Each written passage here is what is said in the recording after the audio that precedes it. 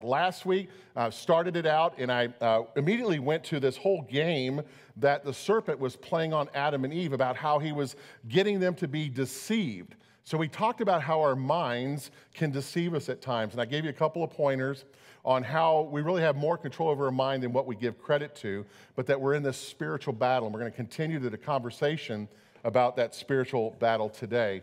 Before we get there, we actually began the Lenten season a couple of Wednesdays ago on Ash Wednesday. If you saw our Ash Wednesday service, whether you joined us live on that day or you've caught it since then, you know that Pastor Pam put out a challenge for us.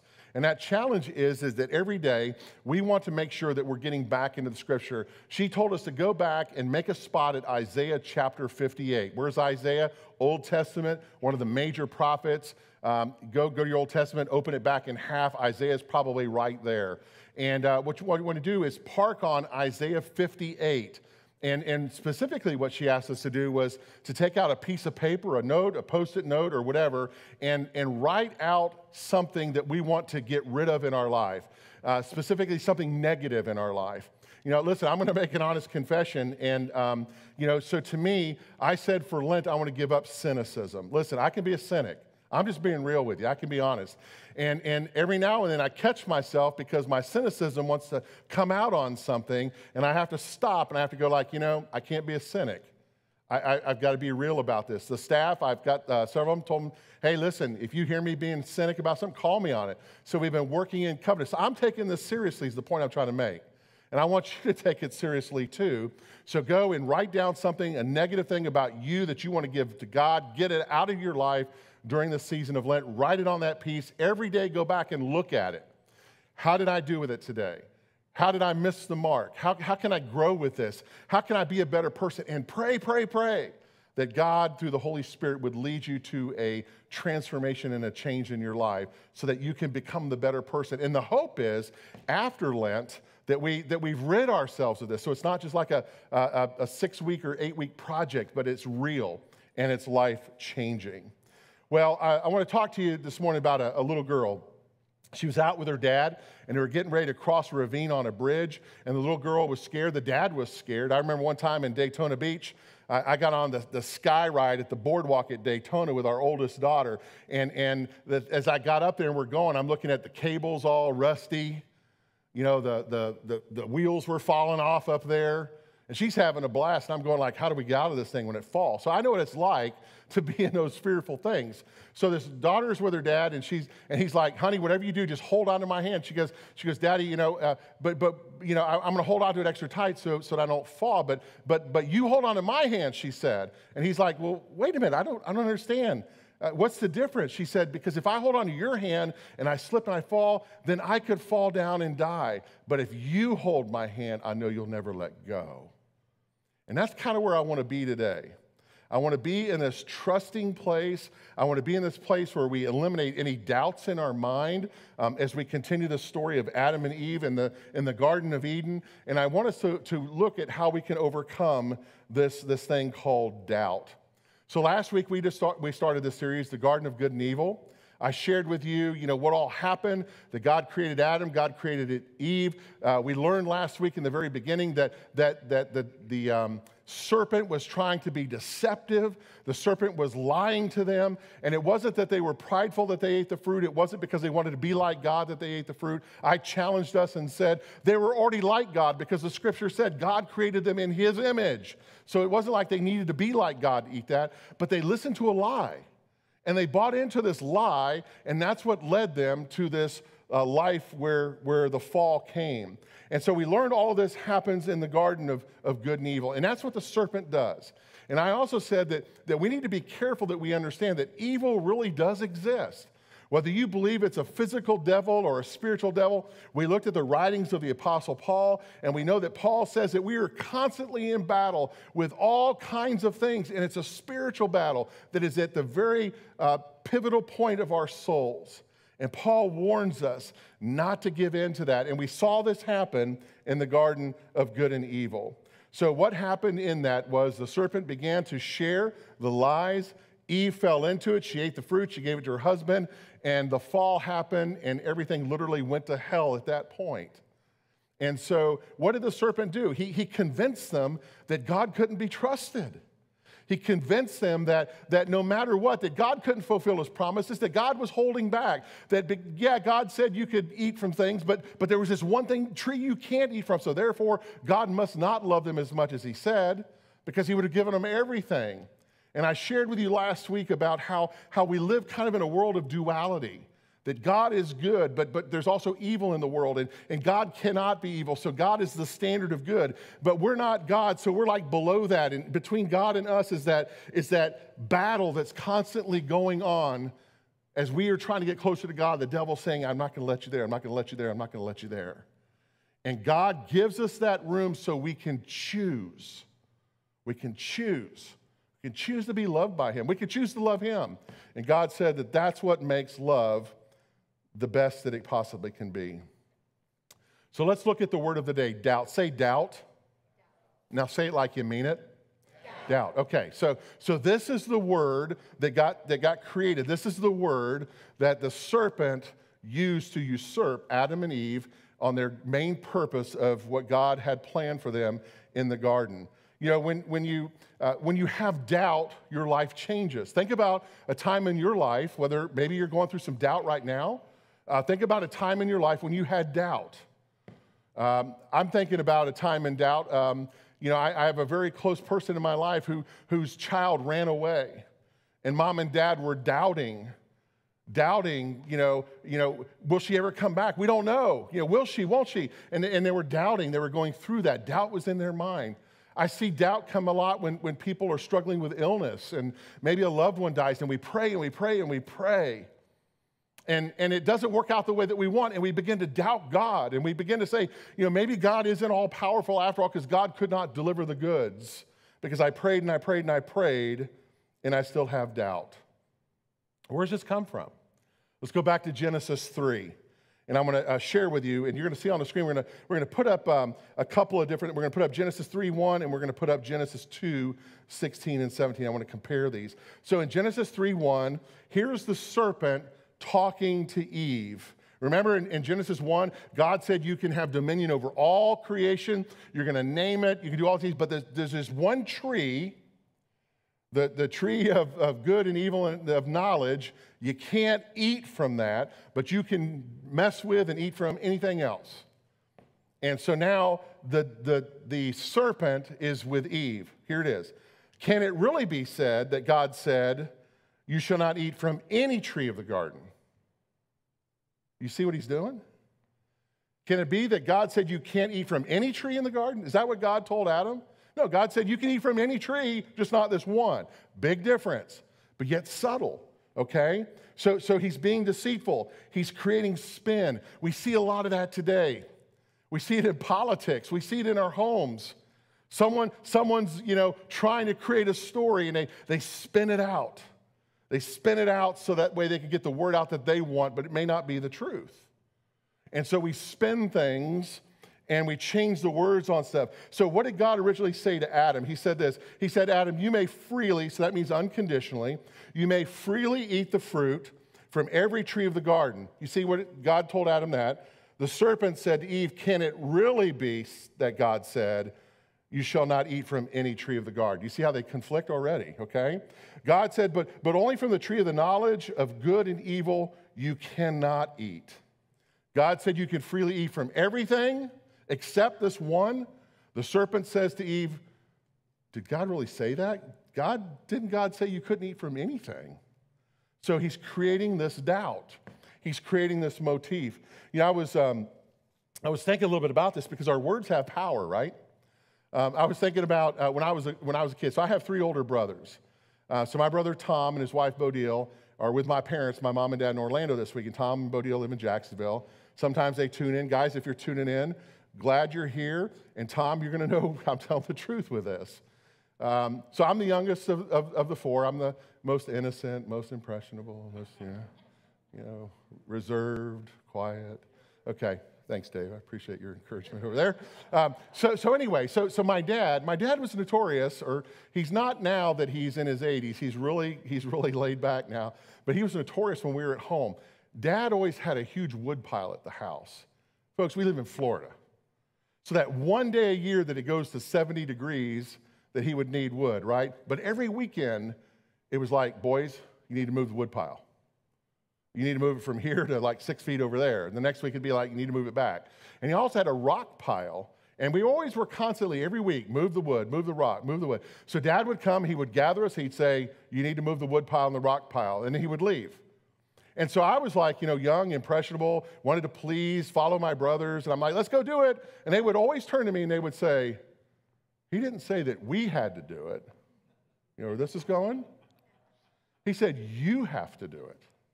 And I'd sit there and I'd go like, that's not what he said, but now they're saying that, and I'd be confused. I'd go like, well, what did he say? You see, that's kind of what was going on with Adam and Eve, with the serpent, with God, and with all these things. So the truth was that God said they couldn't eat from just that one tree, but by asking the question that the serpent did, are you sure God said you couldn't eat from anything? He was planting that seed of deception. And that seed of deception, if left unattended, guess what it's going to do? It's going to germinate. It's going to grow. It's going to create a huge thing. So basically, the serpent created this whole narrative that wasn't true. And he was spinning it in his direction, creating doubt amongst Adam and Eve, thinking they could no longer trust God, thinking that God did not love them, that God was holding something back, and that they needed this other thing, and the serpent tricked them. Here's how it works today. Let's say you're still working. I know we have a lot of retired folks, but let's say you're still working. Maybe if you're retired, you'll recall how this worked for you when you were working. So let's say that you're working, okay, and you have somebody in your company whose performance is way less than yours. You are an outgoing, you do what the boss says, you strive, win for the company, you pour it in, you spend all the time, you do that. The other person who's a slacker gets all the boss's attention. Maybe they're charismatic or something like that. And the boss is always like giving accolades to the slacker, and you're going over there like, I bust my hump, kind of like the brother in Luke 15. I've done all these things. Why do you still love him? And so it gets out of control. And next thing you know, if you're not careful, you're talking bad about your boss. You're talking bad about your company. They don't recognize. They don't know. Look, they're bad. They don't know how to make decisions. Here's another one. Maybe you're in a relationship. And relationships work that way. You want to be in the right relationships, but all of a sudden it's the wrong people, at least that's what you think. The wrong people get all the great things. Now listen, I'm going to take us back to memory lane for a second. I'm in high school. I'm a senior. It's 1981. I'm at Colonial High School in Orlando, Florida. And, I'm sitting there looking around, and I was fairly well known on the campus. I played sports and class president, and so I was kind of known, but I never could get the popular girl to date me. Never. And the guys who were smoking weed, the guys who were popping, back then it was Quaaludes, they were popping Quaaludes. The guys who were drinking beer at the Colonial Drive-In Theater on Friday nights and sneaking people in the trunk, they were getting all the popular girls. I didn't smoke weed, I didn't drink beer, I didn't do any of those. I was a good guy. But I never could get the popular girl to date me. I'm over it. You can tell. Now let me hit the pause button for a second. And this is not planned. My wife just happens to be in the building today, so she has no idea where this goes. She's like, where are you going with this? They might have gotten the popular girl, but I got the prettiest girl my senior year to marry me. And she's right there. And So you don't have to listen to that voice. You don't have to listen to that deception. You don't have to have something, create doubt. Kind of like Garth Brooks' song, I Thank God for Unanswered Prayer. And so the whole point, back to the story, is, we see others achieve their hopes and dreams while we're busting our hump and we're giving everything that we have, and our hopes and dreams are like fizzling like a firecracker that's a dud. But the other people are succeeding, and we're just not sure about that. But God gave Adam and Eve a clear choice. God said, trust me. God said, follow me. God said, be obedient with me. Just accept all of this that I've given to you, and look how wonderful it is. And they chose not to. Did you hear me? They chose not to. And the whole thing got out of control. You see, God calls us to trust. The enemy says you can't trust God. The enemy says God's not on your team. The enemy says, quit listening to God and all of his promises. The world's tough. Suck it up, buttercup, and you stink too. That's what the enemy says. And that challenge and that battle is constantly going on. Let me ask you maybe a rhetorical question this morning. Have you ever doubted yourself? Have you ever doubted God? I think if I were to say, let's do a secret ballot, I'd be willing to bet most of us would say at some point in our lives we've doubted ourselves. I think most of us would say we've doubted God at times, or we've doubted that God didn't deliver the goods, kind of like Mary and Martha and Lazarus and all that stuff. And so we struggle with that, and we're not real sure. But listen, self-doubt doesn't come from self. I mentioned this last week. I'm convinced that none of us wake up every day and say, I want to have bad thoughts about myself today. I want to doubt myself today. It's a spiritual battle. It's happening.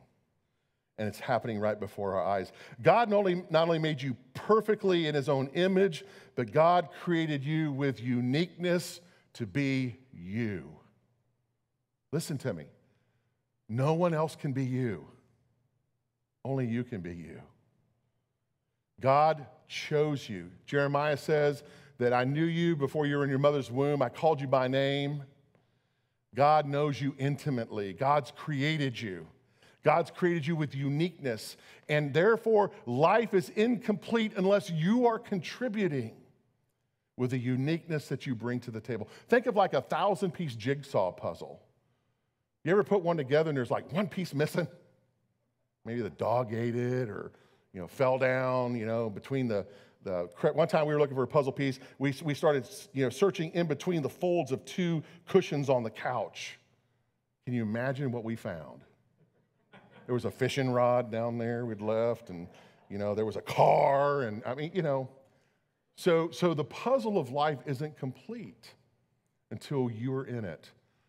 But the deceiver says you don't matter, you don't make a difference. God doesn't have a future for you. Your identity and mine, it's being attacked, and the constant barrage of blows against us is painful, but it has one purpose, and it's to reinforce the doubt, and it causes us to forget the greatest truth. You and I are children of God. Imago Dei, the image of God. So the battle happens, as it was happening with Adam and Eve, it happens with us. Daily, we're being bombarded with thoughts, not that we're thinking, but evil spiritual battle, trying to tell us that we are junk, we don't matter, we don't make a difference, trying to make us doubt that we are children of God. Now, here's how a couple of us react to this. We can either act in worry or we can act in doubt. Now, don't confuse the two. Worry and doubt aren't the same thing. Here's worry. Worry says that I'm concerned that if this happens, then we start spinning it out. This is what will happen if this, and this goes. Or we're concerned about something that has yet to happen and we already believe we know the result. Any worriers in the room? Any worriers at home? Matthew chapter 6, 25 through 34, one of my life verses. When I was going through a train wreck in my life back in 2003, I couldn't hear God. I had to go away to a monastery and hang out with some monks. I was probably in a time of depression at that moment. That pericope of Scripture, Matthew 6, 25 through 34, saved my life. Do not worry about. God cares about you so much. Seek first, Bob, the kingdom of God, and his righteousness will be added to you. Don't worry about today or tomorrow, because today has troubles of its own. So we can worry. Or some of us, instead of worrying, we doubt. And here's why doubt is worse. So worry is that you're going like, well, it could end up this way. Oh, it could be that way. I try to do my best Dr. Williams voice for that. Oh, there it is. But doubt, here's what doubt says. Don't even try. It's not going to happen. Don't get out of bed this morning. Stay in bed because there's nothing good waiting for you. That's doubt.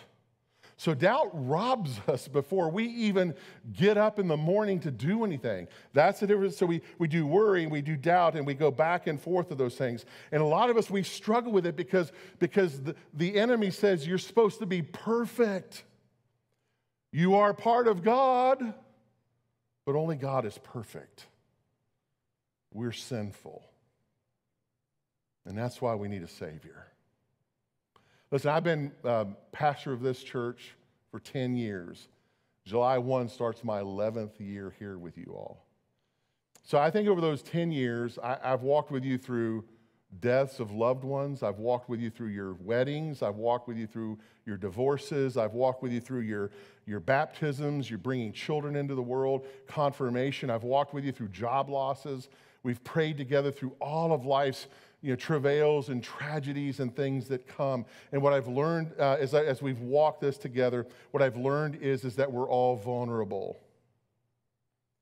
There are some that are part of our congregation that are like my support group. So when the warrior is really a child, they surround me and they pray for me. When Moses' arms are tiring, they're there to help lift them up. We need each other, don't we? And we see this, and we see the challenges that come through life and the difficulty that comes with that. And if we're not careful, doubt will convince us there's no hope. But listen to me. Always, always, always trust, trust, trust. Say trust. Say it like you really mean it. Shout it out. Trust. You got trust. Trust not in yourself, but trust in God. And I think that's the challenge because the enemy says, just trust in yourself. You can do this on your own. And God says, you can do all things through me because I'm going to be the one that gives you the strength to do it. So there's a big difference in the things that we see. So God said to Adam and Eve that they could eat from all the trees of the garden except one, but the serpent, he created doubt that God could not be trusted. And that's what the enemy does.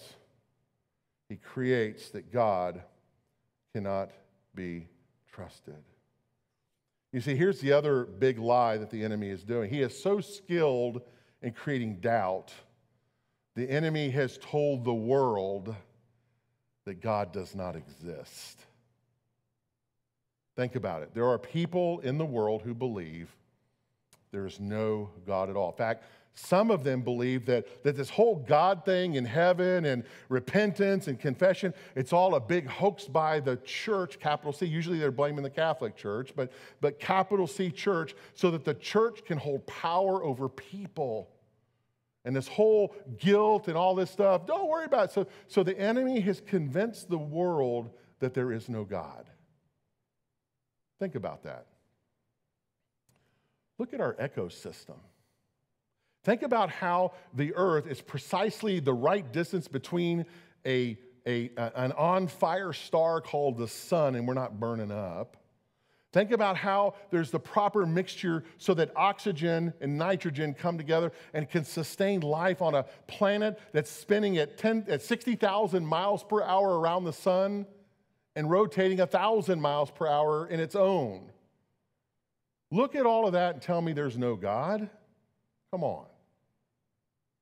But that's what the enemy does. The enemy is good at convincing that. The enemy knows that once you start to doubt God, that he's winning the battle. Remember last week I said, we need to remember we're in a battle. Because the minute we don't see this as a battle, we've lost. And we can't win a battle unless we know that there's a battle. So if you believe in the lies, you won't trust God. That's what he said to Adam and Eve. It's a game of deception. And that game of deception began in this garden. But here's the good news. Listen to what Jesus said. Jesus said, do not let your hearts be troubled. Believe in God. Believe in me also.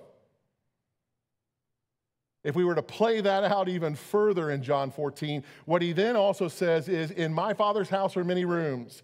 And if that were not so, I would have told you it's not there. But I am going in advance of your coming.